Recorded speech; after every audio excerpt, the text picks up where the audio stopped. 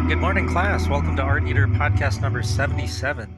Today we got a real special guest, C.Bedford. They are an amazing illustrator and digital painter who are working on an amazing looking indie game called Sorry We're Closed.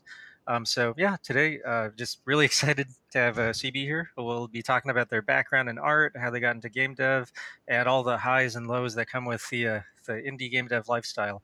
But first, let's do a quick roll call of the Art Eater podcast. So I'm your host, Richmond. I'm, outside of the podcast, I'm the co-founder of BitEgg. We're an indie game developer based in Thailand. We also do art and animation outsourcing. And I love to be here talking about art and inspiring things with my friends here every week. All right, Sean, passing the baton to you. Hey, I'm Sean. I'm usually here. I edit the podcasts. A UX director, worked at Blizzard for 5 years. I worked in the game industry previously with Richmond. Now I lead design teams at NZXT. We're a PC gaming company. And also here to talk about cool games, cool art, cool people. Hey everyone, this is James Stanley. I am the resident fighting game expert at Art Eater. I actually also work at BitEgg with Richmond. I am a business operations manager. When I'm not teaching employees how to play Third Strike or doing freelance character design illustration work, I am actually running my Patreon with in-depth tutorials about my approach to illustration and keeping people updated on my indie project called Part-Time Shuffle. It's a love letter to a lot of things that I like. And if you already follow me on Twitter and you see a lot of those things and you think you might be interested, feel free to check out my Patreon. It's patreon.com/bpkunoichi. And as usual, I am very excited to be here. So looking forward to what happens with this episode. Yeah, sup everybody, it's Adam. Pleased to be here once again. It's your favorite game, level designer, pixel artist, and international taekwondo fighter. It's great to be back here once again with the crew, and I know that we're going to have a fantastic time. If you liked anything that I have to say in this episode, go ahead and follow me over on Twitter at AJMathis. I'm going to pass the ball over to our fantastic guest, a wonderful artist and friend of mine. Everybody should be really hyped for everything that they're working on, and I would love to let them speak about it themselves. So without further ado, the wonderful C.Bedford. What's up? Tell the people where you are. Hey, yeah, what's up? I'm just gonna say, I was quietly hyping you guys up, doing hand gestures and stuff while you're introducing yourself. So take that mental image for a minute. But no, thanks for having me on the show. It's a great pleasure to be here, and what do? I do art. I started off doing art and painting, digital painting specifically. Then I kind of went into comics for a little bit, which I don't want to say I've given up yet. Just, it's on the back burner. And then kind of fell into the games industry as a concept artist for a couple of years. And then decided, me and my partner, we had an idea and thought, let's try and make this a thing. And that worked out. And well, it is working out currently. And let's just hope it stays that way, because we're currently in development on Sorry We're Closed, as was mentioned earlier. So that's what I'm doing now. And I can get into all the fun technical details if anyone ever wants to know. The answer is probably no. But yeah, it's there. Oh yeah, no, we'll get into all of that here. Yeah, absolutely. Today. Yeah, yeah. I just wanted to say, you are a very good artist. Your work is wonderful. Thank you. You just have such a strong voice. You're one of those artists where you see your work, you see a couple pictures, and you're like, oh, this is very distinct. Okay, now there's a slot in my brain where it's okay, this is C.Bedford's art. Whenever I see a new piece, I'll immediately know it's by C.Bedford, and that's really cool. That is very, very distinct aesthetic and style, and then just you're very well versed in how to articulate a particular feeling. And feelings, rather. And I find that very fascinating. I would legit, I've known you for no more than 30 minutes, but I would legit buy an art book with nothing but Thanks. your work inside of it. It is quite amazing. So I am very honored to be in your presence. Like you are a dope artist. Definitely inspiring too. Thank you very much. I mean, I really, really appreciate the kind words and like sentiments and stuff. And I can, it's always like difficult because I'm sure you guys have been working in the industry and I'm sure you guys are very good at what you do. And I'm sure you've had plenty of like wonderful compliments as well.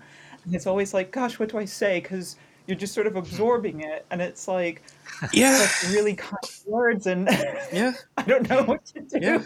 That's what we're here for, honestly. We should do this more, I think, honestly. It's a really Oh, good sure. thing to Yeah. just like give people their flowers, especially whilst they're able to receive them. And I Oh, think that it's thanks. something that a lot of the time artists, developers, musicians, people in creative fields, they don't often get sort of Mm. like that No, upfront feedback in a positive sense. And I just feel, yeah, we really want to give you that, I think. Just we can see thanks. the effort, we know what it takes, and you're absolutely sublime and stellar in your Yeah. field. So just keep on doing a lot Yeah. of that as well. On the Yeah. other flip of that, uh, as someone who like recently stepped into a more official position in games, I Hmm. understand exactly what that feels like when you do Hmm. something and people are like, "This is great. This is and you're like, "Oh," like it's still like a thing that happens. And personally, I don't really think it'll ever go away. I think that's part of the humanity of being a creative person is that like you're so focused on like making those things and creating that the idea of it being great or good, it's like, oh, okay, like I mean that's what we aspire to, but when you hear other people say it, it's like a Yeah. it's a feeling. I I will say most of the fantastic artists in the game industry I know have this exact thing. They don't know what to do with a compliment. They're Yeah. like, Yeah. "Oh, thank you. What do I do with my hands?" And Yeah. I think it's because of Yep. like people put so much, so you putting so much passion into it, and it doesn't really come from a place of trying to get recognition. So when it happens, everyone's like, what do I do? Yeah. I'm moving on. Like, Yeah. Yeah. I think it's part of like part of the thing too is as you were saying you're kind of focused on trying to make a feeling or you're trying to express something outward, right? So it's coming from the inside and it's going outward. And oftentimes I have this idea that because what we're trying to express is like so personal on the inside and we're so caught up in that when we put it out in the world, I think sometimes it's like you have this sort of feeling that no one else is going to resonate with it anyway. Like you just feel like it's personal. You think like this only I'm experiencing this. And when people come back to you with like, "Wow, I totally get it," and also, I think it's great. It is hard because you're like, I wasn't expecting that. Like I wasn't thinking that people would get it. And it's nice that it happens, but at the same time, I guess it's just hard to deal with the comments because like you said, it's we're not doing it for the compliments, we're doing it to express and to connect with the world. And yeah, when someone does connect back, it's hard. It's hard to like figure out how to deal with that because it doesn't happen every single moment and every single day. So, but it's a great feeling. It's an excellent feeling, and I'm glad that you guys can kind of get whatever it is that you're getting out of my work and feeling those connections and those feelings. And yeah, it's awesome. Thanks. Yeah. I actually wanted to get into that just a bit actually because we're just gonna fire off some like general question topics and we'll get into it. But yeah, just like talking a bit more about the sort of like that expression that you're speaking about. When did you first sort of like feel that you wanted to express that through the medium of art itself? And then also like what were some of those first steps and like sort of like memorable moments that you can sort of like pull back out and remember Oh from yeah, those times? Yeah. I definitely have a couple of those. It was when I was younger. Just to sort of preface everything, my mom was always, she was the type of parent who was extremely supportive of whatever passion we had that week. Because as a child, you go through the different Aw, things, don't you? Yeah. it's And she nice. was like, that's great. yeah, because she'd be like, "Oh my God, you're amazing," and like it. Sometimes you think that maybe it kind of hyped us up so much that we put more pressure on ourselves. Like she wasn't pressuring us to be amazing, but she told us how amazing we were. That we felt that we had to just always be amazing. But anyway, I was kind of into playing like the piano and stuff for a little bit. because my oldest brother was into music. You know, you copy your older siblings. But the Mm. piano one day died, and Aw. it ran out of batteries. Yeah, it ran out of batteries. The plug into the wall didn't work anymore, and they were C batteries, you know, those big chunky things, and Uh, those weren't cheap. So my mom always said, "I'll buy batteries later." She said we couldn't really afford them, and she'll be like, "I'll buy them later. Buy them later." My second oldest brother was into drawing, and as well as that, I was about 8 years old, I think, and he was into drawing and into like some different like I think was he into Pokemon before me? Maybe. But anyway, the first like one of the days he comes back from school and he had like trading cards, like Pokemon trading cards, and he was like showing them off to me, and he said, "Oh, by the way, my friend, he just collects all kinds of trading cards," he said, and he said, and he didn't want these ones, so he thought you might like them, and he gave me Aw. these. I can remember what they were. They were Sailor Moon trading cards, Oh and mm, wow. Oh, Oh. nice. yeah, yeah, wow. and it was weird because it was like they were stills from the show. They weren't like fighting cards. I do have fighting cards with Sailor Moon as well. I'll let you know. But anyway, get back to the story. I had these Sailor Moon trading cards, and my little like 8-year-old brain was like exploding. I was like, how can art be this perfect? Like, I That's just great. yeah, I was like, this is incredible. I'd never seen the show before.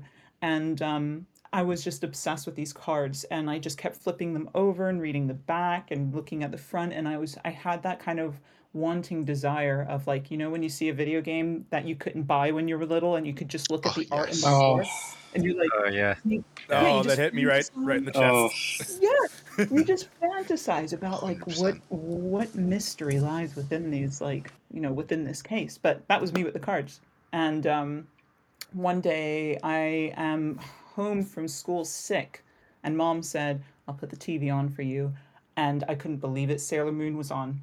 It was on. It was like Ooh, it Oh. it was came. meant to be. Yes. Yes. And I just, from that point forward, I just kept drawing Sailor Moon forever and ever and ever and ever. And there was a lot of things going on in there. I wanted to be her basically, but fat chance for that. But essentially, as time goes on, fast forwarding to the next pinnacle of like realization, I'm into my anime. I'm already well into Pokemon at this point. I'm in junior high school now, and I'm like 11 years old. And I was already playing like Jet Set Radio. I was all Oh. in. Wow. Nice. Yeah, Yeah. that was it for me. Yeah. So I'm drawing all these girls like roller skating, like like in their rollerblades and whatever. And I had this one character I created, and she had like blue hair, and I called her Aquamarine because I thought the word was nice. Anyway, Mm. I'm I'm sitting in timeout for talking too much with another kid in my class, and I'm just drawing in the book. And he looks at me and he goes, "Why do you only draw girls? What are you, a lesbian?" And part of me was like, What? Wow. wow. "This is New York, man. They are ruthless out there." But yeah, this is New York, and there was a lot of speculation about my sexuality actually as a kid because I am non-binary, right? So growing up as well, my mom had no problem with me dressing how I wanted to dress. I wore my brother's clothes. I was very like I dressed quite androgynously, and that was just natural for me. And because of that, because of my like kind of tomboyish looks, so to speak, at the time, people just assumed, oh, they're a lesbian. But I'll tell you how this comes into the realization. So they say that, and not that I thought anything of it, because I wasn't actually interested in the comment. What it made me realize was that I could draw whatever I wanted. And I was Yeah. like, holy shit. I was like, I can draw people I find sexually attractive. So, Yeah, hell so, yeah. Man, you just keep Nice. becoming the homie the more you talk. This is amazing, dude.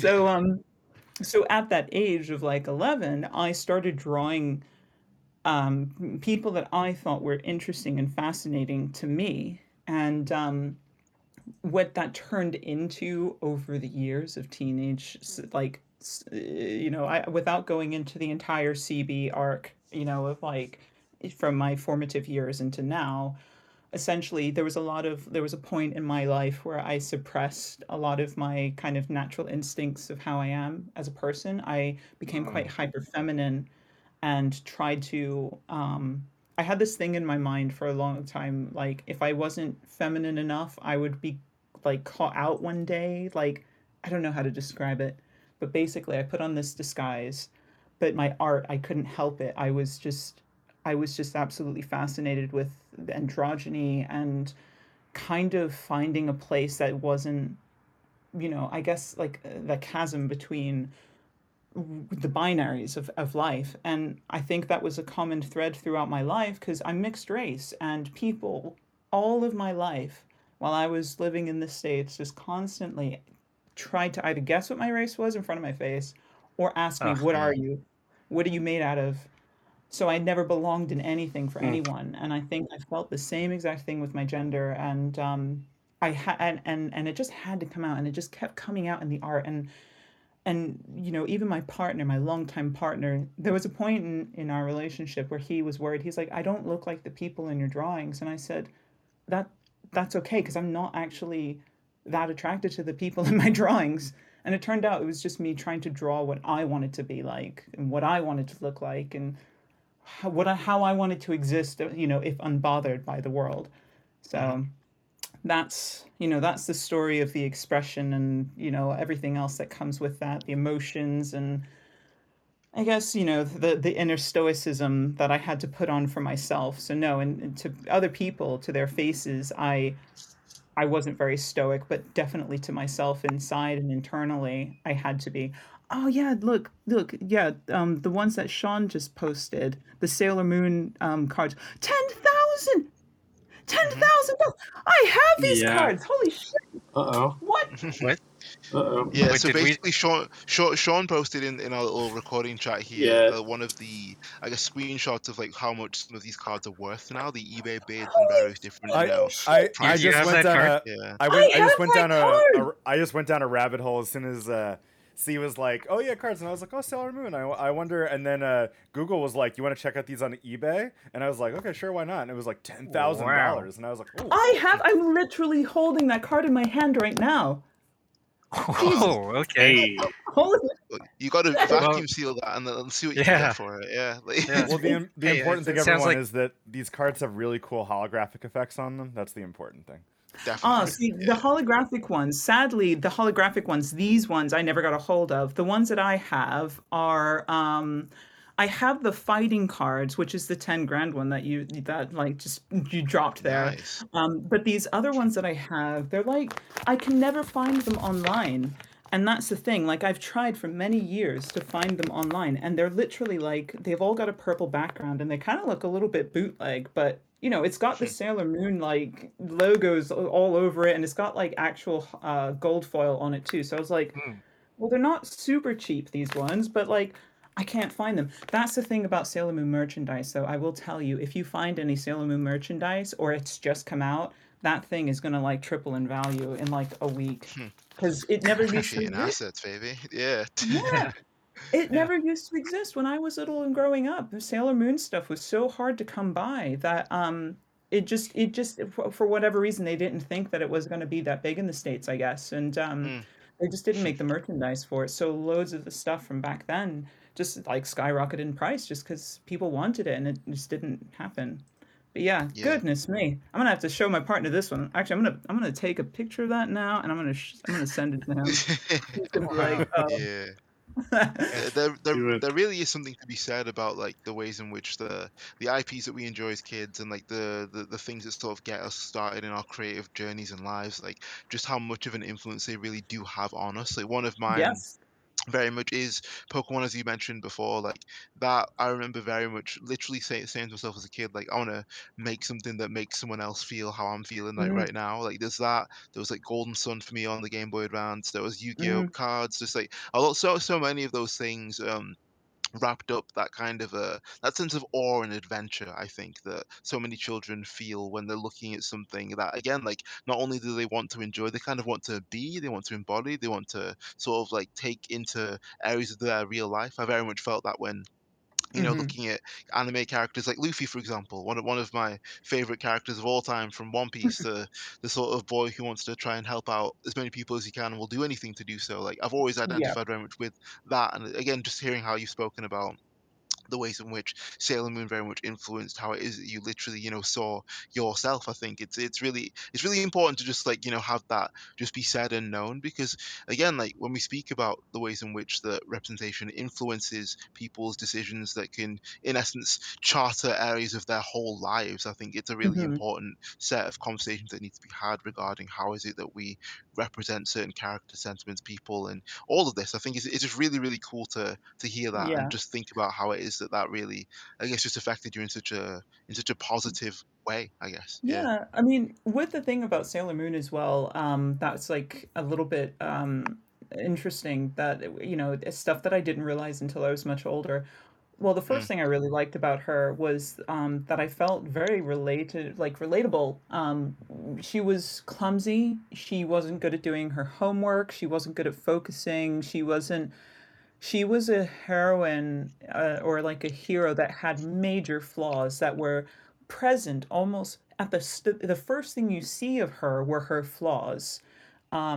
And compared to other like shows I was watching at the time, like Kim Possible, or I didn't really watch Oh much Kim yes. Possible, but other shows that kind of were coming out in the States, where the main hero is intrinsically good at all times, I found hard to kind of connect with because as a child especially, you're often making so many mistakes, and I'm sure that there were still mistakes being made with children in certain cartoons because that's how they learned their life lesson.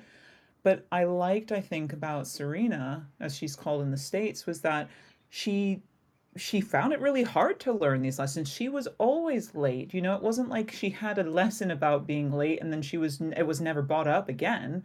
It was a consistent thing about her character, and she struggled all the time with the same stuff, and it was like a person. And I think with a lot of other cartoons and other shows, they have a struggle for the week and then like they kind of get over it. It's not a theme that ever comes back. It's not something that we kind of revisit or see throughout.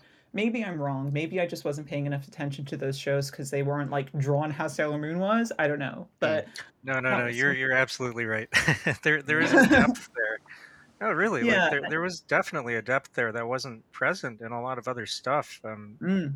Yeah, especially And in the States. Yeah. yeah, and like I tried to explain this to my friend Christopher because he said, as I said, my friend Christopher, he's very conscious and aware of like social issues and how things are presented in the world. And he did bring up the fact, he was like, they're all very pretty, white looking girls. And I said to him, I was like, yeah, that is the thing about Sailor Moon. There are not very many brown characters. There's like Sailor Pluto, who I think is one brown character that they do have, but it makes up for it in other ways. The story, if you ever follow it, it's about a young mother. She ends up, her child from the future comes back to the past and is living with her at the age of 14.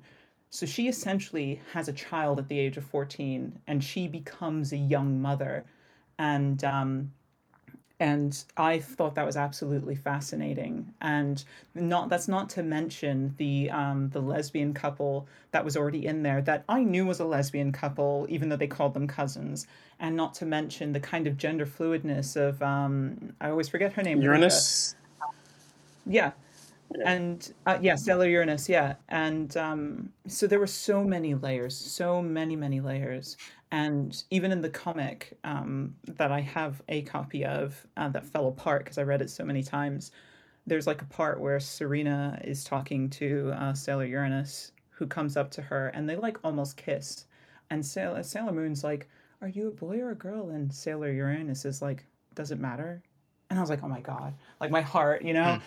So lots of poignant things in that show that just kind of shaped me in a lot of ways, and top of me living in New York and being around so many different kinds of people to begin with. So nah, I've I was just into it.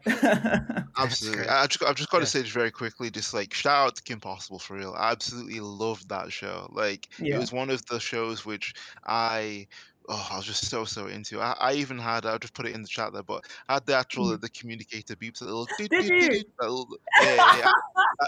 I had that as my ringtone. I had that as my ringtone from about being like maybe about Yeah, yeah, 15 yeah. to about like 16 maybe something like that, 14, 16. But like I was in love with the show. I thought it was awesome. There was Yeah, yeah. a real period of time where there was I'm from a family of mainly women on one side. I'm the only boy out of like a whole like two All right. generations of women on my mom's side, and just like the amount of times that I would just be in a room and like could all be watching like Impossible or Totally Spies or just a variety of different shows that were kind of like, ooh, it's just for girls, but like it's not though. Like you can watch it and Yeah, like it's still fun. It's still really good. Like it's one of the yeah, things which I think is really, I guess, important specifically because like yeah, like having that influence, having that other widened area of life experience with respect to what it is that you're ingesting, it helps people. It allows you to grow and see yourself in different ways. And yeah, it's a really wonderful thing. I mean, like one of my other like best friends, shout Rochelle, he used to love a show called Tokyo Mew Mew. Like mhm, we gas up Totally Spies all the time. Like there's absolutely like nothing like wrong per se with like yeah, being in spaces that would allow for you to like watch these shows. But I mean, like I think that there's so much more to say about how much of a positive mark that these shows can make like on us, I suppose. Richmond's got something to say, but I'm gonna bring something else up after him. So pass over to yeah, Richmond. What's up, man? Sorry, I just wanted to chime in real quick. Like, I think it's really interesting that, like, you mentioned earlier, your friend said the characters look white. Like, for me, growing up in Asia, mhm, seeing Sailor Moon, like, unquestionably, they were all Asian. Like, I did not yeah, ever think they were Caucasian looking, even if, she's blonde, but, like, there's characters with blue hair, pink hair. yeah, And so, like, in Asia, that's the default. Like, the other, like, would be white. Like, if a character were to be called out as white, like, they would have something to make them stand out more yeah, substantially.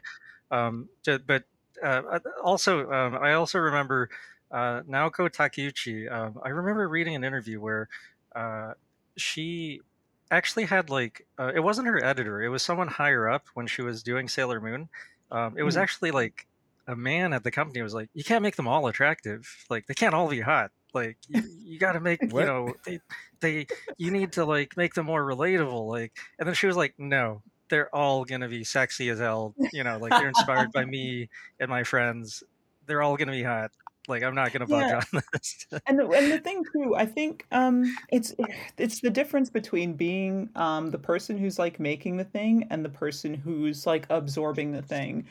And I've come to realize as well, like as I've gotten older, especially, someone creating a hot character makes I don't know. I think over time I've just realized that a person making a character isn't always about the person trying to say what they think other people should be like. Sometimes Yeah, Yes. yeah, that hot character is a yep, reflection of themselves and how yes, they see themselves.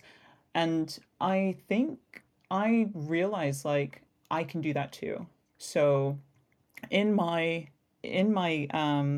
oh man, you're just posting like the whatchamacallit, the Sailor Moon outfits, and I absolutely love like the Chanel dress. There's been one particular Chanel dress Yes. that they've used for one of is it Sailor Pluto's, one of Sailor Pluto's outfits, and it looks amazing. But anyway, but basically, I put self inserts in everything, and I know that people always say like, oh, that's the worst thing a writer can do, and I never believe that. I Oh think that's a no. bunch of bullshit. yeah. I, Maybe if you're a boring person, then yes. yeah, yeah, Yeah. exactly. For me, I love making self-inserts because I love like expressing a version of myself in like a situation that is kind of part of my life, but it's like an exaggerated form of that. And I had a very distinct moment in, I think, gosh, I could almost pin it to the year, maybe around 2015 or so, when I sort of came out as non-binary to my husband, and it was a hard time for both of us because like I had to unravel a lot of things. He met me when I was already quite hyper feminine and sort of like hiding that part of myself. So it was a huge change for him. And he didn't understand a lot of this stuff because it wasn't really part of his world before, at the time. Whereas for me, it always was a part of my world because when I shared my art, it always attracted people who had the same internal struggles as me. So, basically, me and all my friends ended up just being trans because through my art, we met through the same problem. We all met through the issue of having who we are that we put into the world, and versus who we know we want to be. And the art was like the connecting factor because that's where we could be ourselves and it was okay. Like you could draw yourself or a version of yourself or an alter ego or some fictitious person and make them how you sort of, fashion themselves after your own internal image, and people wouldn't really question it because you didn't have to tell them that. And essentially, I realized that I spent a lot of my time with my art idolizing particular types of, facial features and bodies, and, having a lot of internalized self hate. And, I used to, when I was little, wish that I was white because I thought that that just meant you were Mm. attractive or something. There's a lot to unpack there. Yeah. And I realized that I was like, the people in my art, they look beautiful and glamorized because I am glamorizing them. These facial features aren't inherently better. They only look that way because I have made a decision to make them look that way. I painted that nose and thought, let's make it pretty, right? And I said, Hmm. why don't I do that for my own features? So Hmm. I made a slew of characters who I tried to the best of my ability have my features baggy. That's the Chanel dress, by the way. You just posted it. You just posted Yeah, it. That's love it. chain dress, really Um, good. yeah, Very nice. but yeah. So I made a slew of characters who had lots of different features, and I actually think I made a Twitter thread about this briefly, not very into too much detail, but I um I gave them my features. Some of them had like what I felt I had really bags, like big bags under my eyes, so I gave some of them really big bags in their eyes, and trying to get the nose shape the same, trying to get the lips the same shape, the skin color the same color. And I was like, if I can make other people's features look sexy, then I can sure as hell do that with mine. And Hell yeah. yeah, and that gave birth to my various characters, and one particular self insert that I put in all sorts of things, like particularly one comic which is X rated because I thought that would be really funny. Yeah. So yeah, so that's how that happened. Gosh, Ah, that's so that's good. so cool. Yeah. Yeah, it really is awesome. Just like that's one of my favorite things to hear. The fact that someone gets to actively sort of like, they decide. They decide where it is that they want for their art to go, where they want for that very important part of like their personhood to be. It's one thing which we speak about so much when we talk about art is a person's intent, their decision making skill, their ability to Mhm. create a version of themselves online. But also again, like it's the fact that like it's their choice, it's that Mhm. choice where it is that they want to put that character. It's their choice how they want for that character to develop in not only just like in the eyes of everyone else, but in the eyes of themselves, in their own Yeah. thought processes. And I think it's really nice to hear you say that because I mean like taking ownership of ourselves and sort of like being able to be like, you know what, sort of like perceived narrative about how it is that people can be pretty or not. You know what, forget that, I'm doing it, like I'm making the decision to be Yeah. like, this is how I feel about like this. And it's not to say that those other forces can't have hold over us, but I think in spite of that the strength really shines through. And I think that our personal ability to discuss and also portray Mhm. ourselves, it's one of the most important strengths that we have. I think it's really nice to hear you say that. Yeah.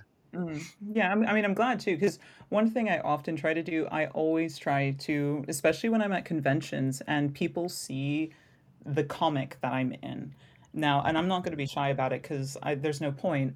It's a porn comic, and I wanted to express and explore my gender and my sexuality and everything that came with that in the form of art, because I was like this is the safest place that I can do this. Like I can Yes. literally do whatever I want and I'll be fine. Yep. Or maybe not. Maybe I'll maybe I'll go through some Yeah. shit, but Oh, Um, but real quick, can you tell people the name of the comic and where they oh could find it? Mhm. yeah, sure. It's called 13. I sell it on Gumroad under C.Bedford, like just as my usual art name. And I think I only have two chapters at the moment. And it started off kind of like as a jokey one shot. Like I was just going to do 13 pages for Halloween because I think it was actually on the 13th that year. And sorry, not the 13th because it's on the 31st, and I was like, oh, swap it around, and like Mm. you get like 13 and the unlucky number, whatever. So I did that, but I had so much fun with it, despite like what was going on in my life at the time, that I thought, I'll just keep the story. I like the story. I like the characters. I'll keep doing that.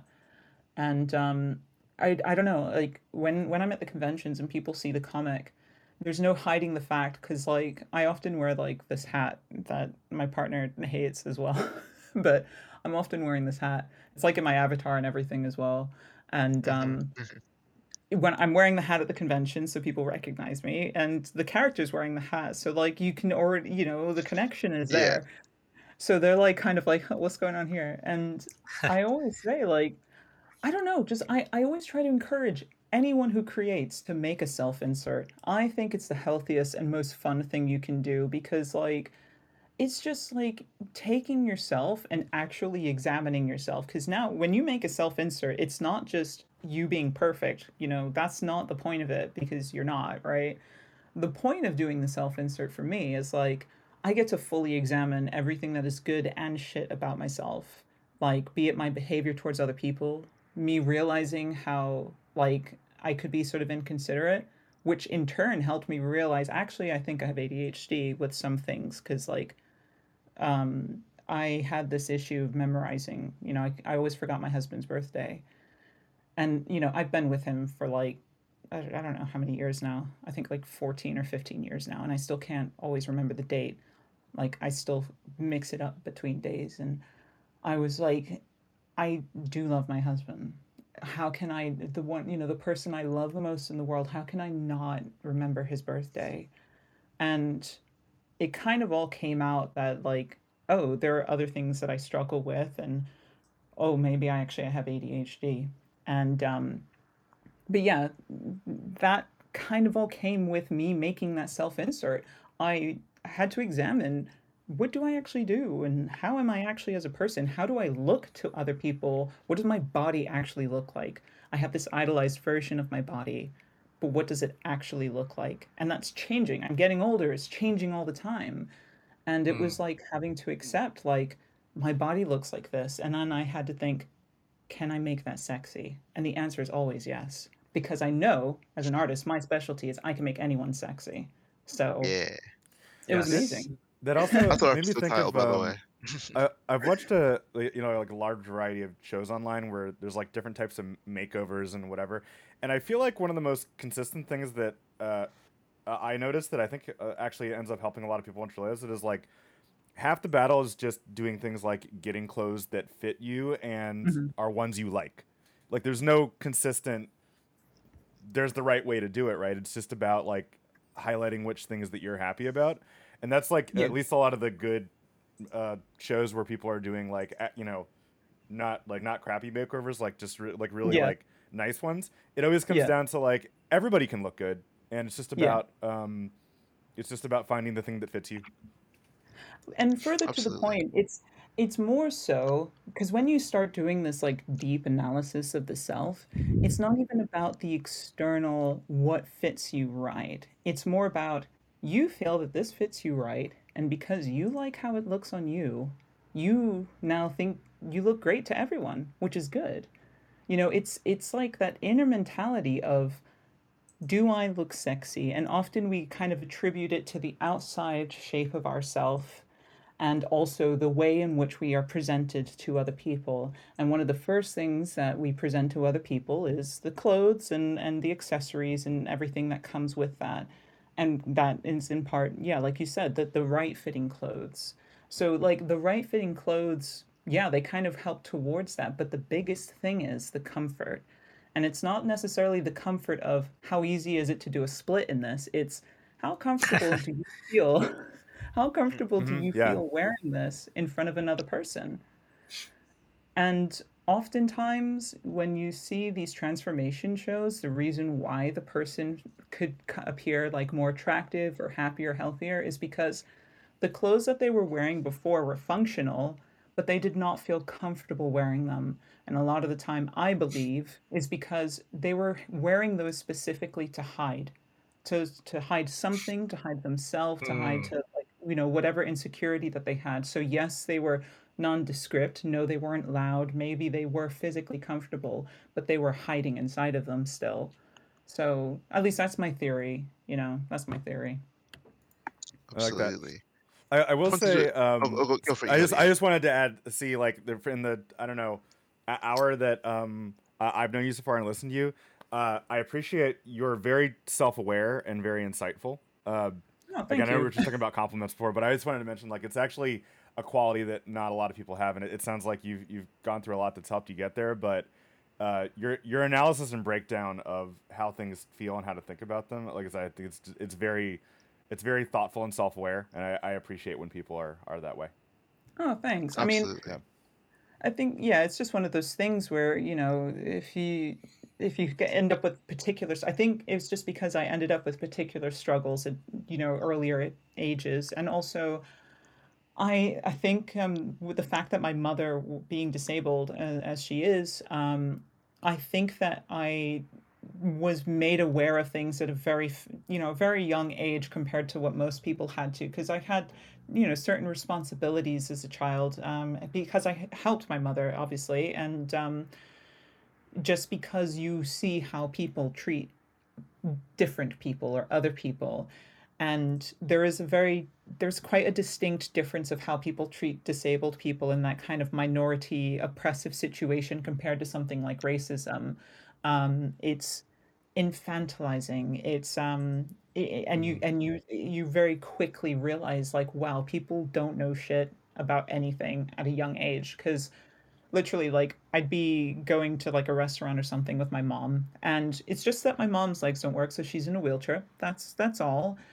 And but the first thing people assume is that she can't speak for some reason, or she doesn't understand anything. So if we're ordering something, they will ask the kids, me and my brothers first, and we're like, I don't know, just teenagers, right? So obviously we're not the adults in this situation, and they'll ask us what we want to eat, and then they'll look at me or whoever's sitting next to my mother and say, "Does she want anything to eat?" No, What? Hmm. and literally, I was Wow. like, "Ask her." I was like, "Ask her." But the Wow. thing is, you tell them that, and they don't change their behavior. They Hmm. still do this thing of, "Does she want sugar in her coffee?" And it's like, well, literally, she's right here. You can try asking her yourself. And if that doesn't work, then we can figure out another way, but just don't assume. And I even had a teacher once, a substitute teacher, try to tell me that some kid in the class asked if people in wheelchairs could have babies, and I piped up and said, "Yeah, my mom, she's in a Jesus. wheelchair." Yeah, and the teacher said, "Oh, she must have had you before the accident." I was like, "What Oh my accident?" God. Okay, was wow. Oh like, my Jeez. God. "What accident?" And she was like, "Well, she couldn't have had you when she was in the wheelchair." And I was so gobsmacked that I didn't even bother answering or correcting her, because I was like, Ugh, that was my pinnacle moment of people don't know shit. And you got Yeah. to pick and choose your battles. You got to there was it's just like I said, I was exposed to lots of crazy, like, well, not crazy, it's not crazy, people go through this all the time, but this stuff that makes you think, it just makes you yes, ruminate, doesn't it? So Yeah. yeah. absolutely. I I just want to say, like, hearing all this, it I can see it reflected in your art. Like, I can see all these experiences, like, like influencing just the everything that goes into like your work is obviously deeply personal. Like, just at a glance, like, it feels very intimate, right? It feels like, Mm, I mean, these are your original characters. It's not like you're just making fan art and, trying to get like a million views. Like, this is like you, right? Like, at Yeah. least that's the feeling I get. And then there's like an agency to the characters, like, everyone's sexy as hell, and they definitely know it. And and they're looking right at you. Like your Yeah. characters tend to look like right at the viewer, right? Like they know that you're looking at them, and they're meeting your gaze, and You're like, there's this hey, what's confidence up? there.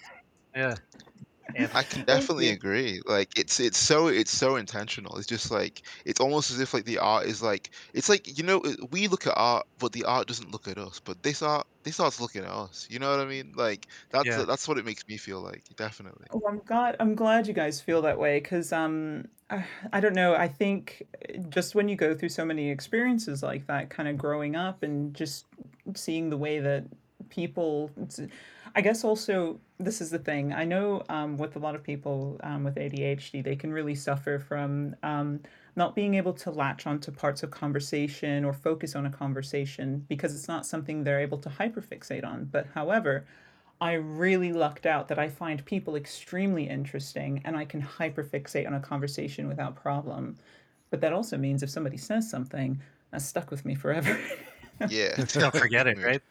Yeah, Agreed. I won't Yeah, forget it. So all of these instances and all of these kind of interactions, they stay right into the forefront of the mind, and they're part of like they are part of conscious decisions. And yeah, I would say I think I just, seeing so many people like kind of go around my mother to try and talk to us and just like just Mm. watching people you love get cut out of a conversation because the other person couldn't be bothered to know better. I think I just don't like beating around the bush, so to speak. Yeah. I do appreciate a directness. And that doesn't mean that I want to be blunt with people. I try to be delicate with my words and I try to find the right way to express what it is that I'm saying. Because I also struggle sometimes expressing myself accurately or correctly, mm, getting details mixed up and stuff, like getting details mixed the wrong way around or backwards. But yeah, these things they just stick. And also, yeah, there's definitely a bit of spite in there because I remember I'll tell you this other anecdote where my brother used to draw. By the time I was like getting up to the age of 10 and he was like around the age of 15, we were both drawing pictures and I showed my brother Nelson. I was like, look at this picture I drew. Because that's what you do when you're that age. You draw something, you're like, everybody in the house, look at this. Mhm. yeah. And I showed this to him, and his friend was there. And the friend looks at the picture and looks at me and looks at Nelson and goes, "You better be careful because she's going to start drawing better than you soon." Like, that was like some sort of Whoa. threat or something. Hey, Yeah, and What? that's I crazy. got part of me, like, of course, inside, I was like smirking, like, yes, I will. But also the Yeah. other part of me was like, I. So, yeah, there is a definite deliberateness to it. And I don't know. I don't know. It's just fun making things sexy as well. It puts people on Yeah. edge a little bit. It Just wanted to. does. Oh, go ahead. It does. I kind of, we obviously have our own like journey and path, but I definitely have had instances in my life as an artist where I felt like I had to sort of work within a very confined boundary of Hmm. what was, I guess, acceptable. And through a lot of sort of like personal like analysis for myself, it's like, well, wait, like, aren't you happier when you express yourself exactly the way that you want? Mm. And obviously, one of these things. I mean, Richmond's probably going to blush a little bit, but he's part of the reason why I was able to understand that, like, about myself as an artist and as a creative. And from that point, when I became more sincere about what I wanted to express, my work got better. Uh, Hmm. More people got interested in the IP, um, and it just turned out to be like the best thing that could have possibly happened to me. So, when I'm hearing you talk about all these things that motivated you, just be like, no, fuck it. You know what? I'm going to do what I want to do because I know I have Mm. an intent behind it and I understand what it is. It's just another reiteration of like, yeah, man, just be the artist that you always wanted to be. Regardless of like what someone else might Yeah. say or think, because you're gonna make better art. Like, Oh yeah, every yeah. time.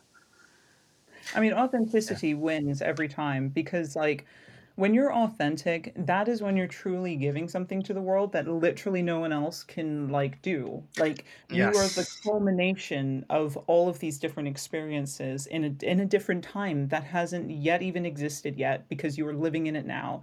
And as you put all that stuff together inside your own little brain and then you put it out and spit it out on the paper or the video game or whatever it is that you're making, the more authentic it is, the more people are going to be like, I understand this because people want, like, I don't know, maybe I'm naive still and maybe I'm not jaded enough, but like I still feel that people absolutely want to connect with something. Like at the end of the day, it is why, when people see that fine art stuff that's like ridiculous amount of money, why that stuff does end up with the kind of what's the word I'm looking for? Not popularity, but the reputation that it gets. Like it's that thing of how we connect with different things of art all the time, and if we sometimes dig deeper and see the authenticity of the art that we thought was also kind of stupid at the start, we then like either get hit with a wave of, oh my god, I can't believe I didn't see this before,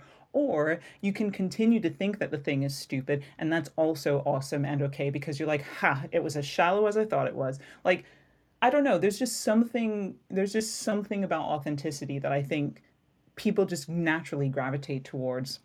And when you're doing that as well, when you're putting that into your work, like you just do it with like a fierceness that just comes with like the force of a thousand suns. Like you don't think about how other people are going to receive it because you're just giving it out there in the world.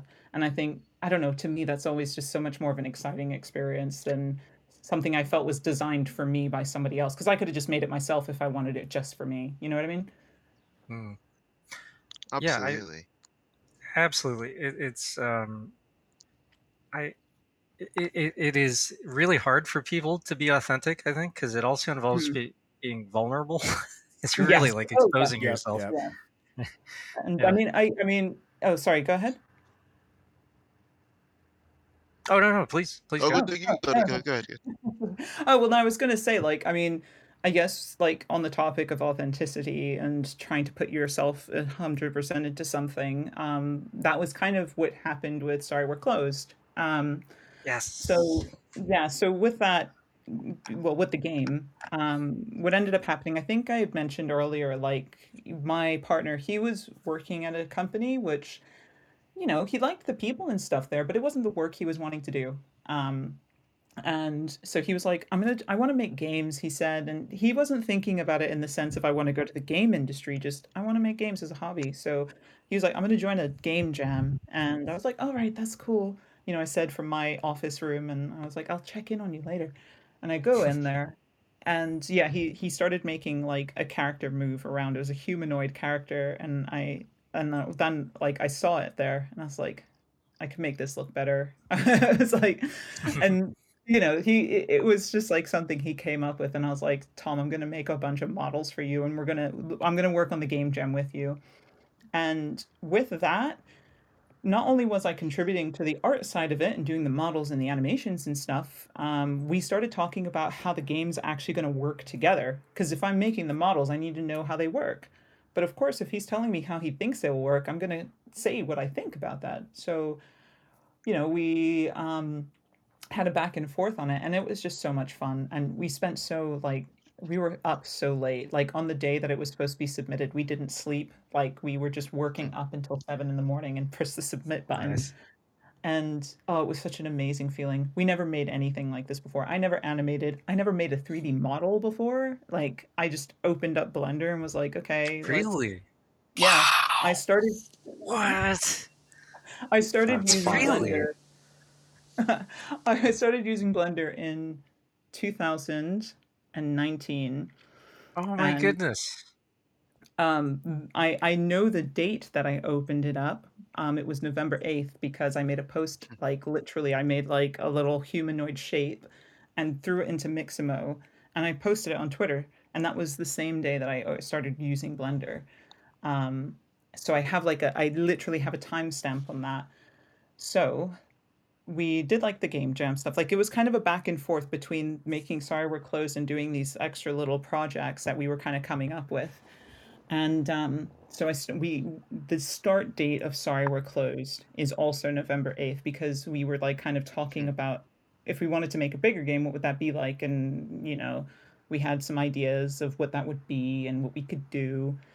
And yeah, so started that in November 8th, 2019. Had a couple of breaks. We did Mech Jam 1 and Mech Jam 2. And did we do another one? I don't remember. I think maybe Tom did. I don't know. But yeah, and I don't know. It was just like, it was so exhilarating because I could make my stupid little characters. I could make them 3D and I could make them dance. And I was like, oh man, this is amazing. And we were just like literally Googling. Everything was just like Googling. How do you put an animation into Unity? How do I Wow. make an animation? Yeah. Wow. And it was That's awesome. yeah, it was like literally my putting your brain into like a blender and just blending it with all of this information and making like a game jam smoothie.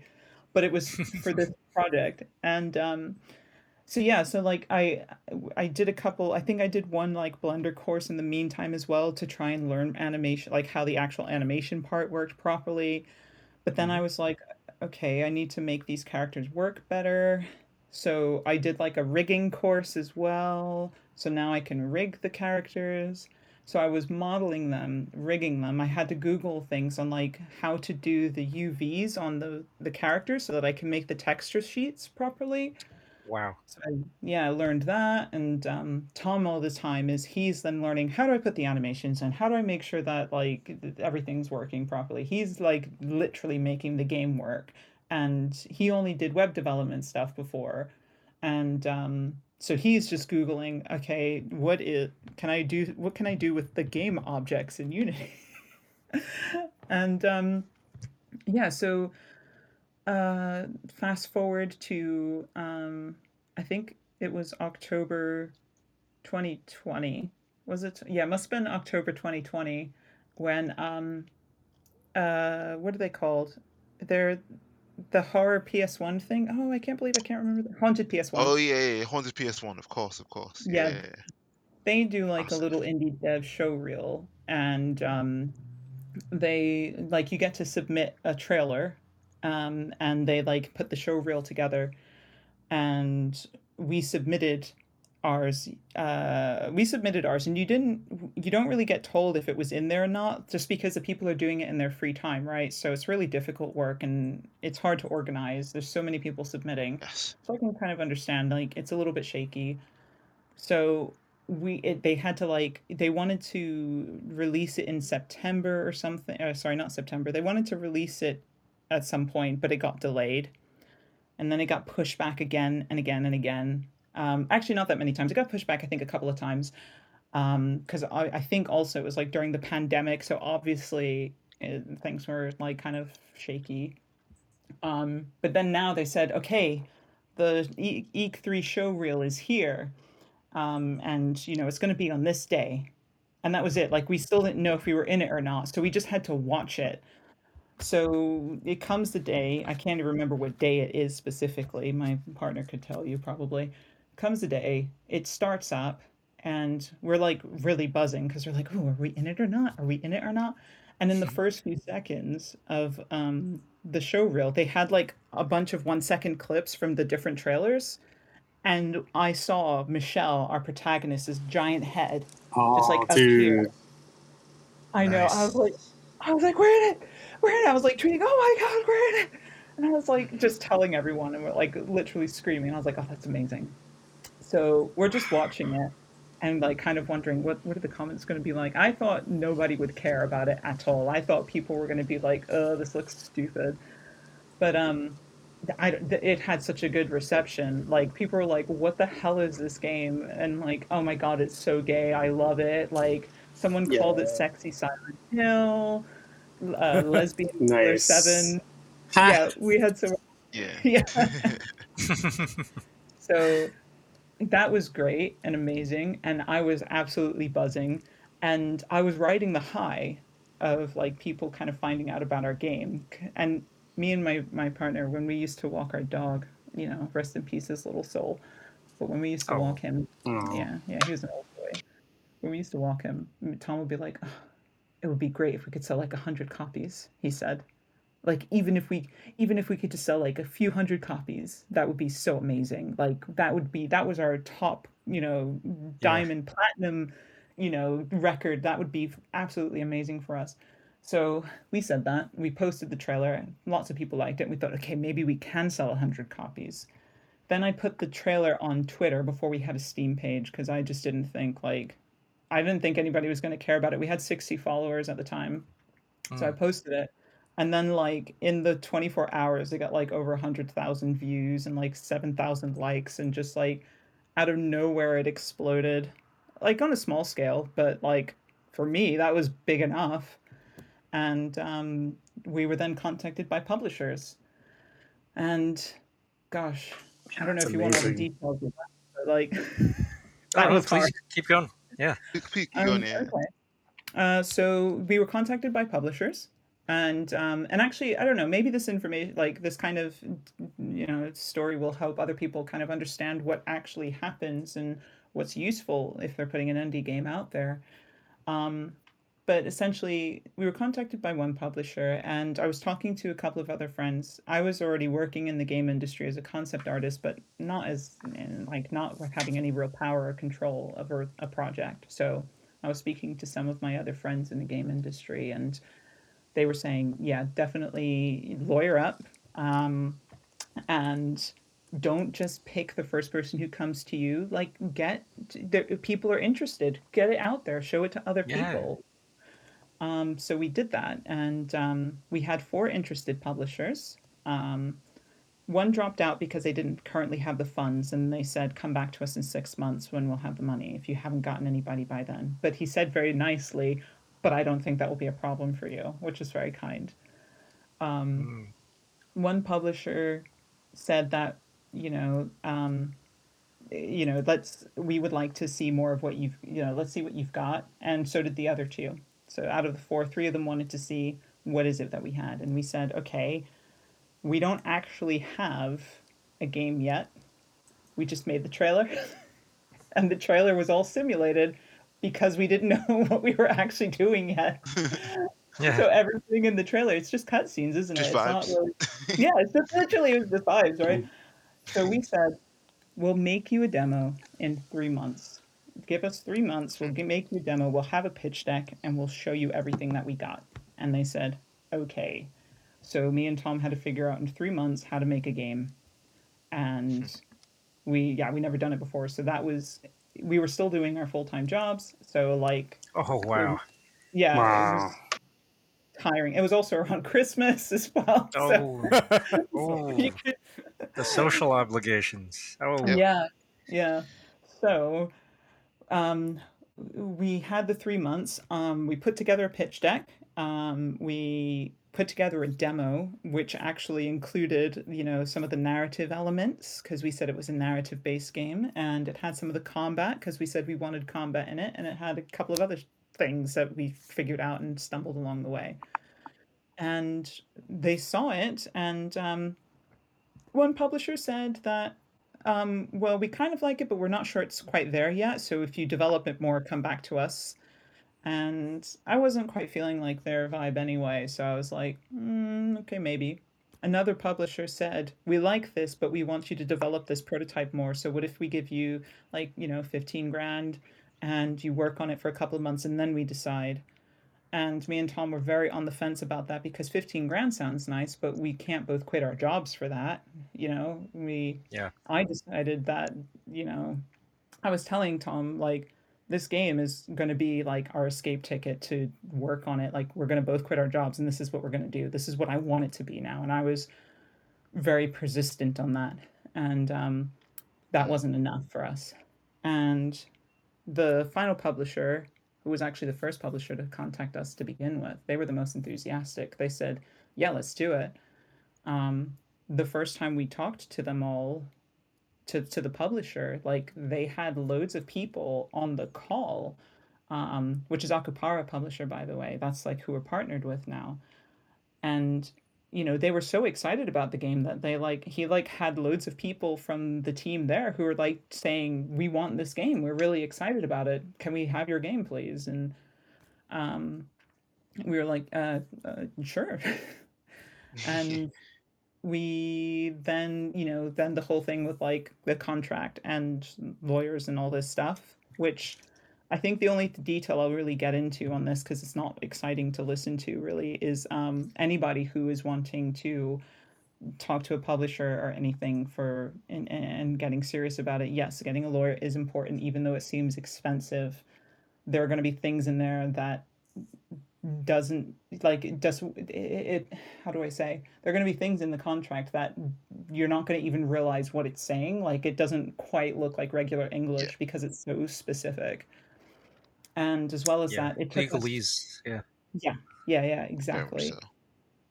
And it took us 4 months to sort out the contract. And it's not because they were being playing hardball, but it has to be specific. There's there's money involved and there's responsibility. So everybody's responsibilities needs to be completely laid out bare, and that takes a lot of work. So yeah, anybody wanting to sign a contract, I hear that 3 months is a short amount of time. Like that's a standard quick amount of time for a contract to go through with a publisher. Hmm. Usually it can go up even as far as 6 months. So don't get discouraged, anyone out there who's listening. No, absolutely, absolutely. That's I'm that's friends. great that I'm you friends did with your someone due in that diligence. area. Yeah. Yeah, I Hmm. was just saying, I'm friends with someone in that area who's like an IP lawyer and as well, and it's just like it's one of those things that they've told me about, just like the length of time that people sort of like, I guess, think that things would take. Like to them, it's very different than how other people actually see it. So like as you mentioned Hmm. there, like, it's just really, it's very, very good to try and find someone who is a professional in different areas of like just the general legal world, and speaking to them in a professional way is very important. Like, you need to find Hmm. someone who is going to be able to help you out with the legalese that we may not be very just familiar with overall, I think. But Hmm. yeah, like, there's just something that I wanted to get into very quickly as well. Obviously, it's really good to hear about like how I guess like Alamo came together and like what ended up sparking so much of that creative team up. Like, could you just tell us some more about that, like creative like person's work-life balance and how it is that you found that? I guess because obviously you were still like working in those other like positions too, but at the same time you had this dream, this goal that you wanted to make it a reality. So like, what was like areas, what were some areas of challenges that you faced with making that a reality? Yeah, so I mean, I want to preface it a little bit with saying that we're lucky enough that we're both like, we don't have any like kids to look after, and at the same time, it's not like we have any like real big dependents in our life at the moment. Mhm. So that made things obviously a lot easier for us, and but I think I don't know. I think probably the biggest challenges was actually trying to keep up the motivation for the jobs that we were in, Mm, because it seems very easy when you're getting a good, like if you're getting a good response from whatever side project you're working on, it seems very easy to want to just drop everything else and put all your eggs into one basket.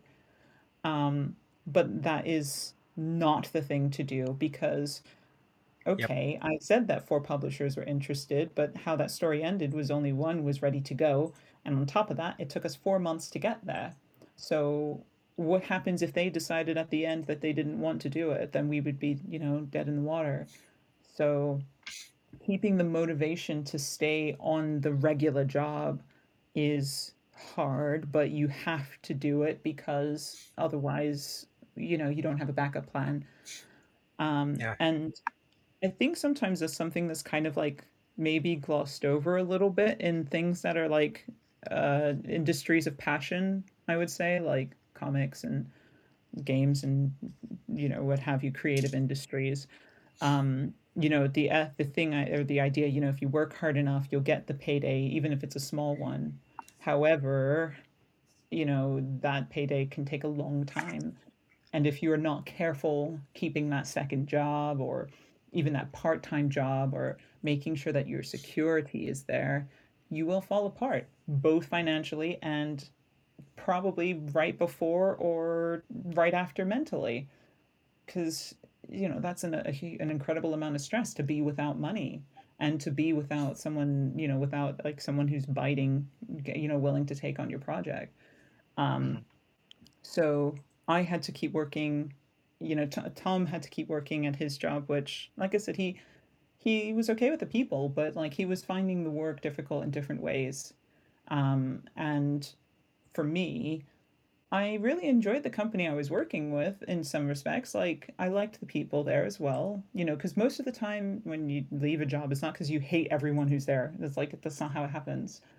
Um, but I just wasn't finding the work satisfying. And I think that was showing in my work. That was showing like I was doing less concepts and I was just feeling guilt every day. Like, oh my God, I'm like, what am I doing? I feel like I'm being paid for like not very good work and getting imposter syndrome, which meant I did less work and less work and less work. And yeah, so I had to try and stick it out as long as possible. And eventually, I think I got to the tail end of what I was able to do. I just couldn't because, like, I think I tried to explain to my husband, like, where, like, with the ADHD, if you're not into the thing that you're doing, it's like it's almost like someone stabbed you with a syringe of like sleeping drugs, Yep, and 100%. it's yeah, it's so difficult to focus. I tell my husband, like, sometimes it's like pulling teeth. Like, you're Yep. sitting there trying to do the work, and then you're having like panic attacks because you're like, I'm an adult, I should be able to just work, right?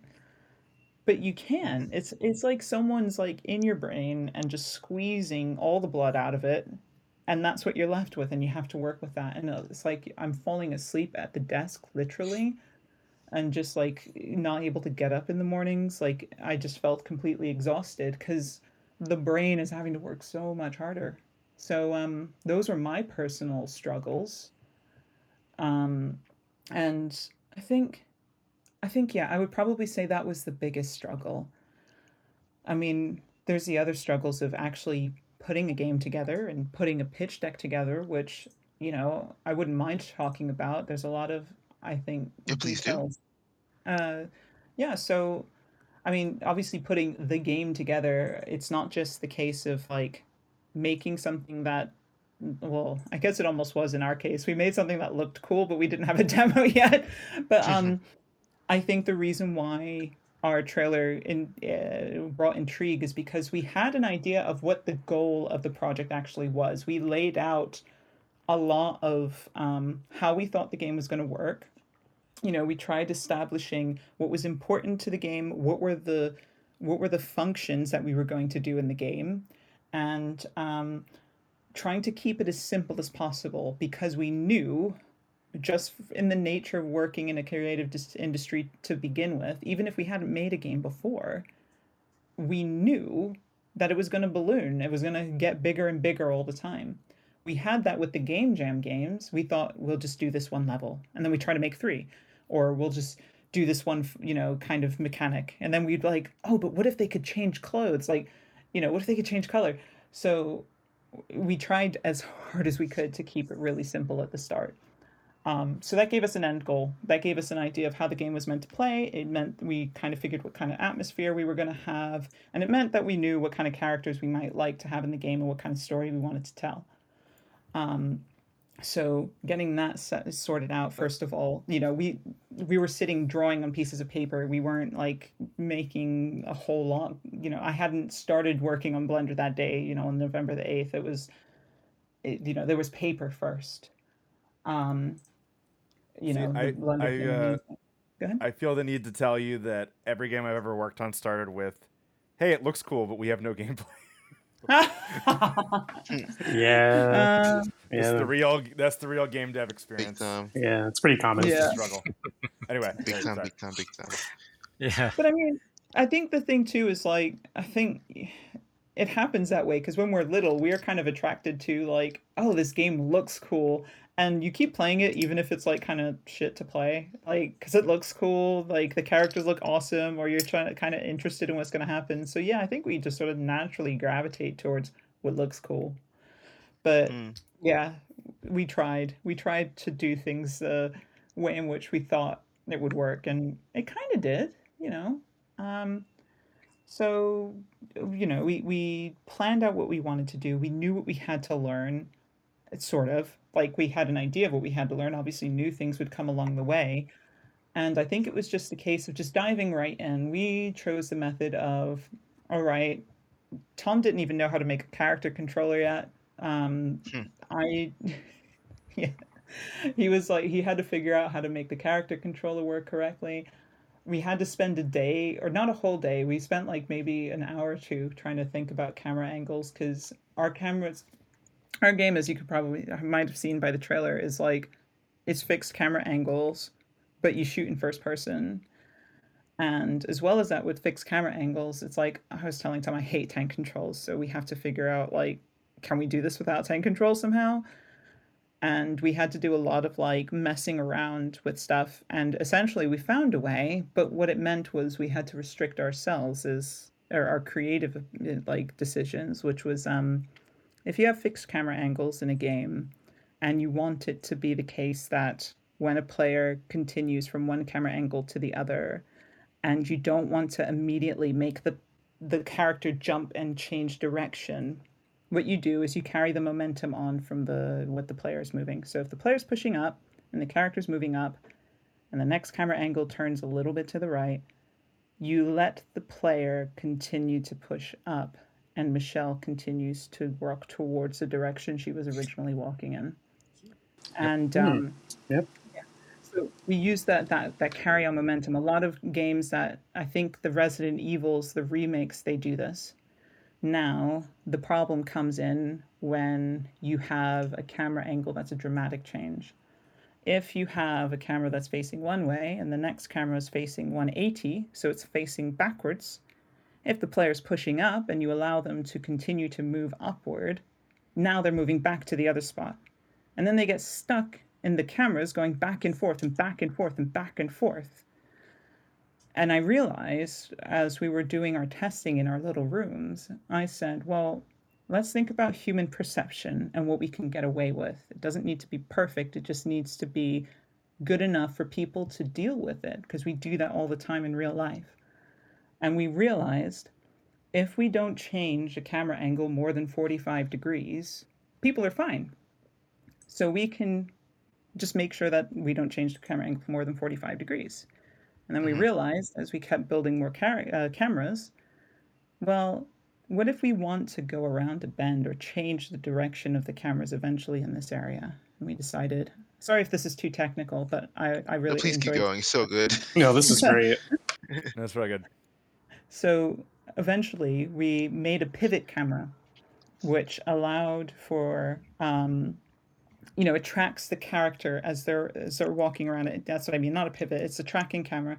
So the camera's fixed in one spot, but as Michelle moves, it kind of follows her around within that perimeter. And we Mhm. realized if we use a tracking camera, we can almost reset the direction that the player then gets to move in without having to have a door load or some sort of cut scene or something that allows us to reposition a camera.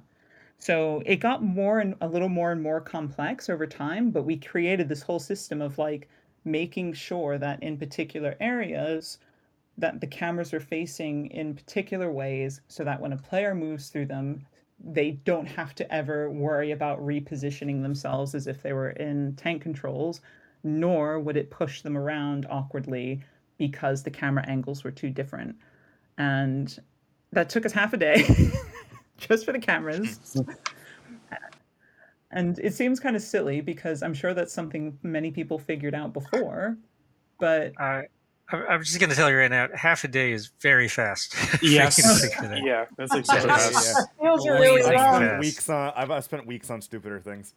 Yeah. Honestly, like in my game downtime, I'm just telling you right now, like, we spent like 4 weeks on like one project, and just like you talk about doing things in like such a short period of time. Like, this is ridiculous. Like, yeah, it's awesome. It's that hyper focusing, Yeah. which it's a bit of a it can be a bit of a like what's the word, like a power and a curse. But I think at the same time though, me and my partner, we work very well in terms of like trying to go through logical things, and I'm not particularly good at maths, like doing rudiment calculations off the top of my head, but I think we both have particular logical minds that work in different ways, and I think that just makes it click. I'm able to say why something doesn't work in a particular 3D space because of like I think people's perceptions or what they will think should happen. And he is then able to kind of just code it out loud to me and tell me, well, if this is happening, then we need to have it in this way. And then I can say, but if that happens at this point, will that then carry through to this? It makes the work go so much faster. And on top of that, me and him are sharing, we're doing the multiple hats thing, right? So all of my responsibilities of having to model, rig, and texture and animate and import those characters, if something is wrong, I don't have to send it to somebody else to fix it. I just fix it. I see that it's wrong and I don't have to send it back. I know how to fix it. I made it, so I know how to fix it. And that makes it so much faster. And that's not to say that industry like companies should make their people do multiple roles and put them through that, but it's something that I enjoy doing at the moment because this is my personal project and because we're such a small team, it's just the two of us, that I can do that, right? So, Hmm. yeah.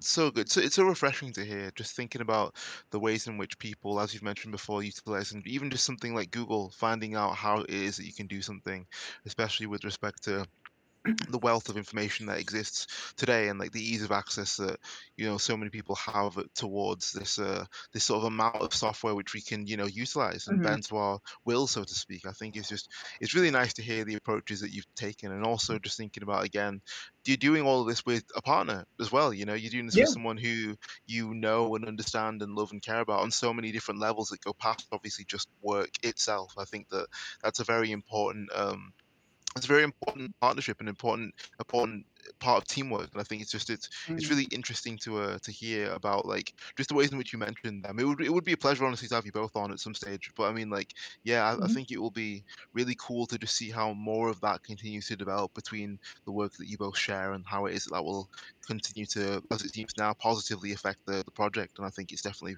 palpable that this is a labor of not just love of the craft of making games, but of each other, and of what it is Yeah. that you both, I suppose, mean for each other. Yeah. Yeah, and I mean, in terms of like sharing how the stuff is made, it's something that we definitely want to do more of. And like kind of going on to the topic of like seeing how people share their work online Hmm. and like, because I see there's like the question here, like, how does it affect us? And that kind of like falls into that. Um, we want to share as much as we possibly can, but then at the same time, you have that thing of like, you don't want to give too much away, right? Yes. And that makes it difficult. And the thing is I think more like kind of media savvy, like online social media savvy than Tom is, because I've been doing it since I was 11. And like I said before, I've been posting pictures online of my drawings like since I was 11. So um, I've been through it all. And as a little caveat, my little favorite story to tell everyone, I tell everyone this all the time, and they're probably tired of hearing it. So sorry to my friends for having to listen to this one more time. But when I was 11, there was a website called Renderosity where you could post art and like shitty 3D models and stuff that people did. It looked awful. Everything was terrible on that site, but we all had an amazing time. Um, and I did a pen drawing of like a super anime girl. Like she had a big forehead though, but like she looks cool in my mind. Like her head was massive, but like I was like, oh man, this is so cool. And not only that, I did a dragon that was like it had like 6 arms and it was like doing a cool pose with four of them and leaning on what it was sitting on with the bottom two. And Wow. it had a big tube body, right? It was like really long, like a snake, and it had all down the side of it. It was like I wanted the skin to look like it was stapled, like nailed on, Wow. right? So I did this around the whole body, like where it was like stretched on one side and wrinkly on the other side, right? And I was like, this detail's amazing. I was like, this is the best thing. I was like, I am Michelangelo. And I posted it online. I was like, this is amazing. I posted it online. It was all drawn in pen as well. And I'll show you the picture if I can find it. I'm not on my computer, so I'll have to I send it gotta see later. this. Yeah. Yeah. So I posted it on Renderosity and I was ready to become like the next famous artist. And people were posting like, this looks amazing. Like this is like crazy good, right? And these are like people that I knew on Renderosity, some of my friends, some new people. And then I go to sleep and I wake up and I'm excited to see what comments did I get today. And the first thing I see is some anonymous poster who said, why is this getting any praise? This looks terrible.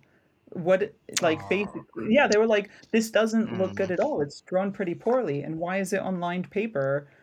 And like, that was the first comment I ever had that was like that.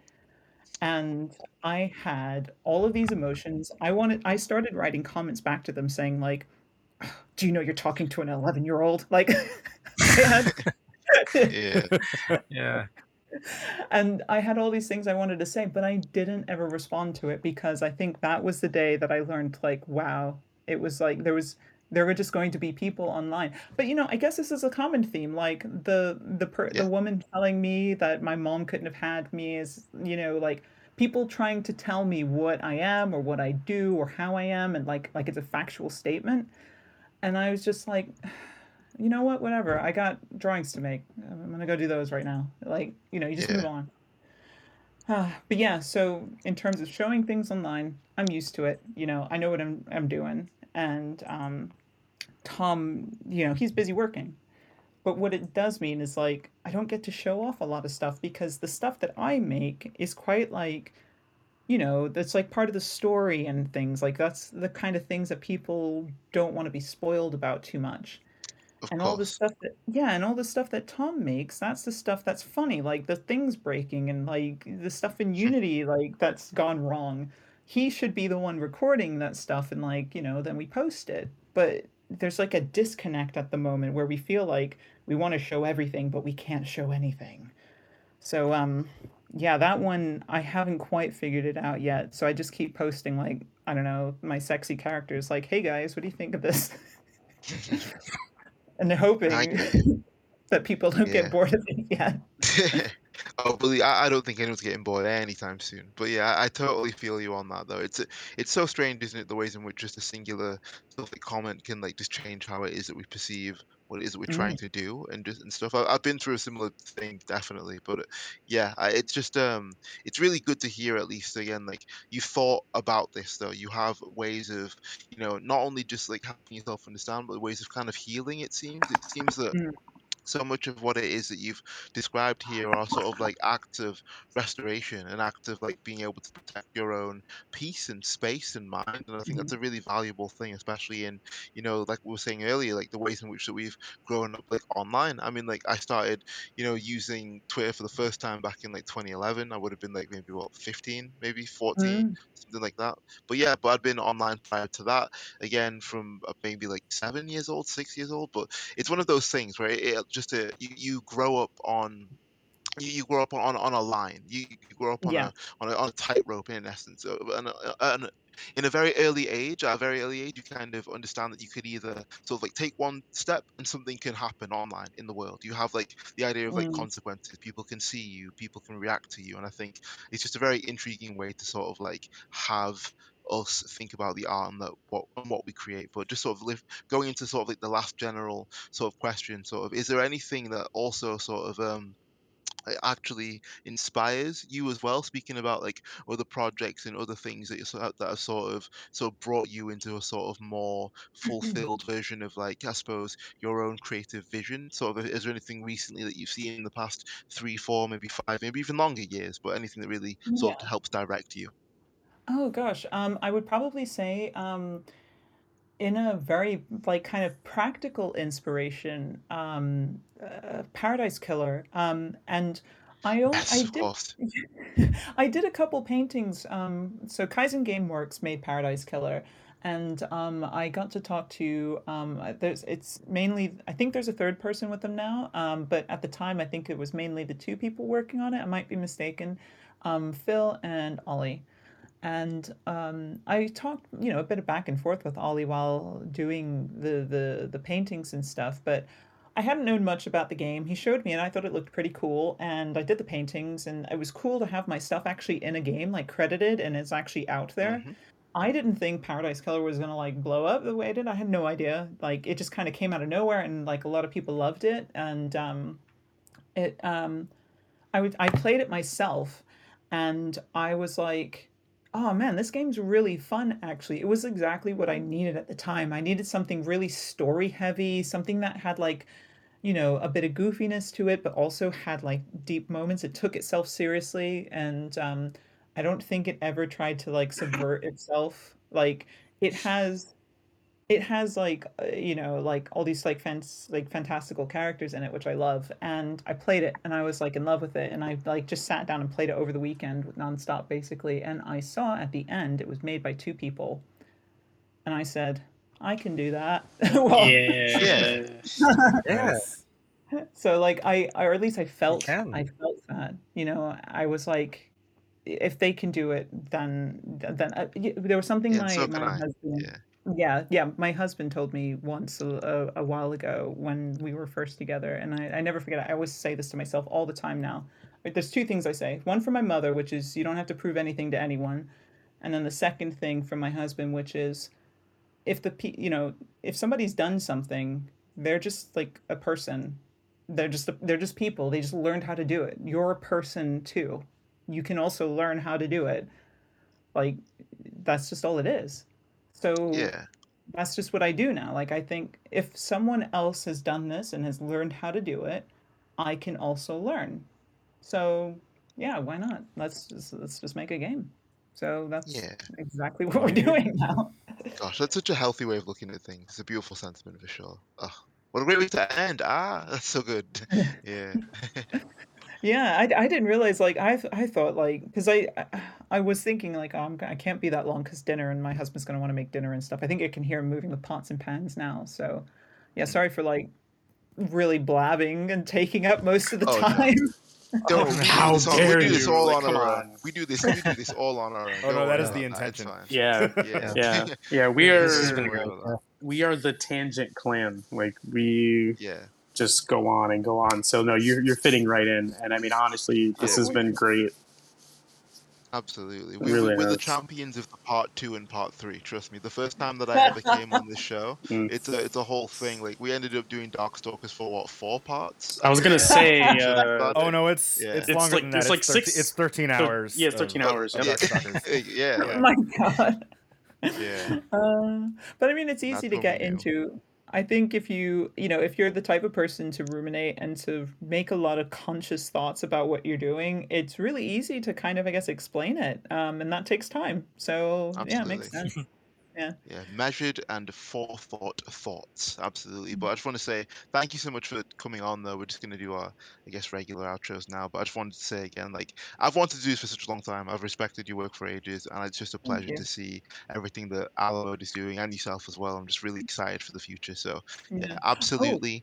We will have you back on, I'm sure. But just, yeah, keep on I hope rocking so. out in the free world and living out your Yeah. dreams. It's so good to see. Oh, I gotta do before we go. I gotta do my last thing of saying wish list. Sorry, we're closed on Steam. All right, guys. Oh, Like yeah, to for all the 100%. listeners, Yes. all the Yep. Do it. listeners, you Hmm. can wish list. Sorry, we're closed on Steam. Absolutely, I want. Yeah, I'll Yep. definitely be. I'll be on that tip as well. I just want to say that you can follow C Bedford as well at C Bedford Art as well if you would like to do so. You can also Mm, follow Alamode Games at the Alamode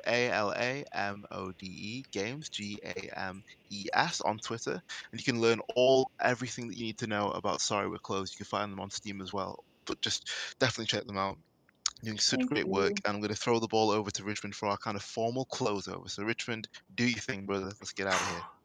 All right, all right. Yeah, first, thank you. Thanks, CB, so much for joining us. This has been such a pleasure. Mm. It's so fun. I hope we can have you back on in the future. Yeah, really, really enjoyed this recording. Okay, so yes, also thank you to our dear listeners if you made it all the way to the end here. I hope you had as much fun as we did recording this. Yeah, if you're enjoying the podcast, please know you can follow us on Twitter at Art Eater Podcast. Excuse me, that's EATER podcast. That's whenever we have any new podcasts. That's the first place you'll find out. Please, follow us. You can also talk to us. Let us know how we're doing. Shoot us a line. And if you want to catch up on our old podcasts, you could head over to our website, Art Eater. That's art-eater.com. Click on the podcast section, and everything we've ever recorded, you can find it there, and hopefully we're on whatever platform that you like to listen to your podcast on. um, yeah, and oh yes, I Richmond, always you're forget forgetting we one more do. thing, the Yes, yes, Patreon. yes. Yeah. We do have a Patreon. I always forget about this. We do have a Patreon. Yeah, just head over to patreon.com/arteaterog. Yeah, so that is our Patreon. We're not like super active on Patreon, but if you like the podcast, if you like the website, all the stuff we post to Twitter, yeah, please consider supporting us there. At the very least, it would help us keep the website up. It does cost money to host the all the different podcasts on the different platforms, and we're hoping to expand in the future too. Yeah, like keep doing the podcast, of course. Maybe even start doing videos. You know, um, yeah, big stuff that we want to do. Big stuff Big in the stuff coming down works. the pipes. Yeah. Yeah, and then yeah, you can follow me too if you enjoy the podcast. You can follow me on Twitter at Richmond Lee. That's RICHMOND_LEE. I'm on there way too much. If you want to chat about art and cool stuff, yeah, just send me a line there. And oh yes, I also do make games for a living. We're working on two games that we've announced, and some secret games I can't talk about yet. But if you Mm. do, yes, yes. Oh, James knows. Oh, James knows. Mm.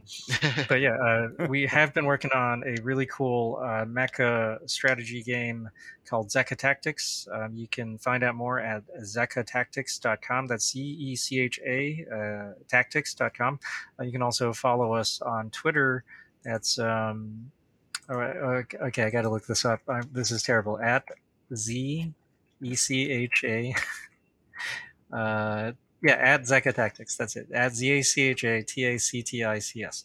Um, yeah, and then you can also another cool game that we're working on is Lost and Found Co., which is just a super Yes. cute, very cute hidden object game. We're pouring our hearts into this game. This is not your average hidden object game. This is a game full of like just it's a living breathing world full of hundreds of different characters, and there's actually like a story. And gosh, like our team is pouring their hearts into it. The game dev scene in Thailand is very young, and we got just a young, hungry, ambitious team making this game. Yeah. And we're super excited about it. You can follow us on Twitter at underscore Lost and Found Co. That's LOST and found FOUNDCO. Yeah. So those are the games we're working on, and everyone, please, let everyone know what are you up to and how can people follow along. Hey, I'm Sean. You can follow me on Twitter at Daborsk, DABORSK. As I've usually mentioned, I'm also doing a lot of mentoring on adplist.org. Uh, the actual link is harder to type in than just going to the site and typing my name in if you want to mentor with me. I don't know what the verb version of that is. Anyway. It's free both directions. It's really for a lot of people that if you're trying to get into design or product or engineering, it's just a ton of people in the industry that are willing to give their time. They'll do portfolio reviews, help you with job interviews, give you advice, that kind of thing. and it's international. I'd say about 40% of the people that I work with are outside of the United States. So yeah, check me out on there. Otherwise, I'm starting to mess around more with like streaming stuff. So if you want to watch me play indie games, which is going to be mostly what I'm going to do, check out Deborsk Plays Games on YouTube. It's not going to be a big deal. I don't expect anyone to watch it. It's just about doing it myself. And that is me. Nice. All right. Hey, everybody. This is James Stanley, the resident fighting game expert at Art Eater.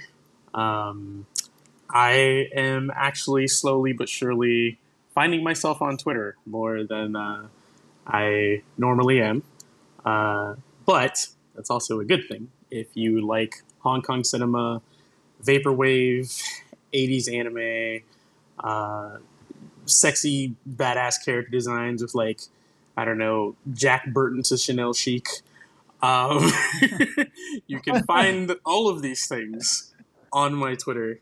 My Twitter is beefy underscore kunoichi. I'm going to spell that for you because it's a lot. It's BEEFY underscore KUNOICHI.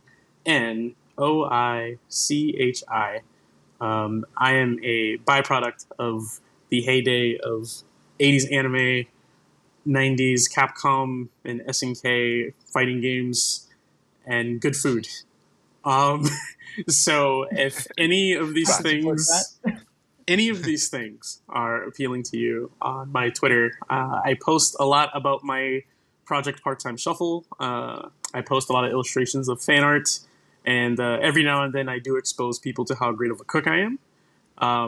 If you're really into these things, you should also check out my Patreon, which is also Beefy Kunoichi with no underscore for whatever reason. But there you will find in-depth tutorials if you like my way of drawing and my crazy process of how I actually create things. You can actually see them documented in PDF format and go through the torture yourself. But you can also see behind the scenes looks at Part Time Shuffle as well as exclusive Patreon work that is not anywhere else on the internet. So if you're interested in any of that, if you actually find any of it coherent, you can go to my Patreon, which is patreon.com/beefykunoichi.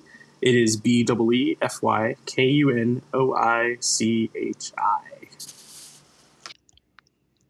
Awesome. Sup, everybody. Pleased to be here once again. It's your boy, it's Adam, it's AJ. What's going on? So, it's your favorite game, level designer, pixel artist, and international taekwondo fighter. And it was once again great to be back here with the crew. I had such a fun time doing this. It was such a blast, and I'm really glad that this episode went so well. I go by AJ on Twitter. You can find me over there at AJ Mattis. That's at AJMATTIS. I love to share and retweet all kinds of cool art and creative projects that I see. If anyone wants and or needs any pixel art related work or help, I'm active at the moment, so please do get in touch. People do send messages through every now and again too, so if you want to do that, I'm more than happy to. Won't bite anyone's head off. Come in, go say hi, and we'll have a good old conversation. But yeah, if you liked anything that I'd say, do drop me a follow so that you can hear some more. I'm going to throw the creative football once over again to C. Bedford. So glad to have you on the show. Thanks for coming through. Tell the people where they can find you. Yeah, thanks for having me. Yeah, it was actually a lot of fun. We got into some deep stuff and we got into some fun stuff. And yeah, thanks for having me. I am C. Bedford Art on both like Twitter and Instagram, and those are like the two main places that I post. And that is CBEDFORDART, if I remember how to spell, but I don't know. Um, and yeah, you can just find me on Twitter and Instagram. So no, thanks again so much for having me. And yeah, I really enjoyed this. I feel like I got on with you guys really well. And yeah, I'd be delighted to come on again and like talk about other topics in the future. I know we were talking about in particular like racism and internalized racism and how we may speak about that sometime. And I'd totally be down for that. And yeah, no, it was just a blast. So, and it was great meeting you guys. For the rest of you guys who I haven't met before. So thank you, AJ, for introducing me. And Absolutely. yeah, no, it was fun. Thank you. Cool. It's been such a pleasure. Such a pleasure.